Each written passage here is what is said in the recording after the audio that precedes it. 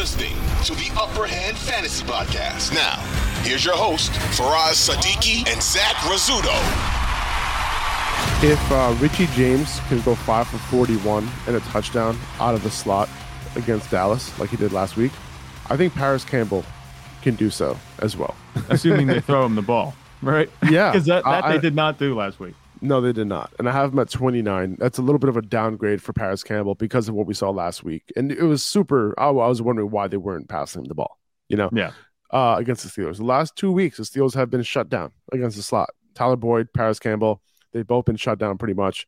So, maybe the Steelers are doing something different because they know that was one of their vulnerabilities. But Parris Campbell, I still think he's a solid wide receiver 3 this week.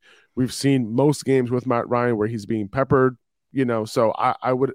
That's why I have him over Debo, who I have at 30, because I think there's a higher chance that Parris Campbell gets a high target share, gets a bunch of receptions. Especially if Matt Ryan throws the ball to him. We've seen he does good things.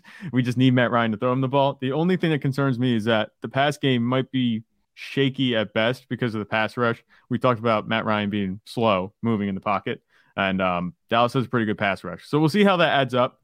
But maybe if they get into garbage time, Parris Campbell could do some things.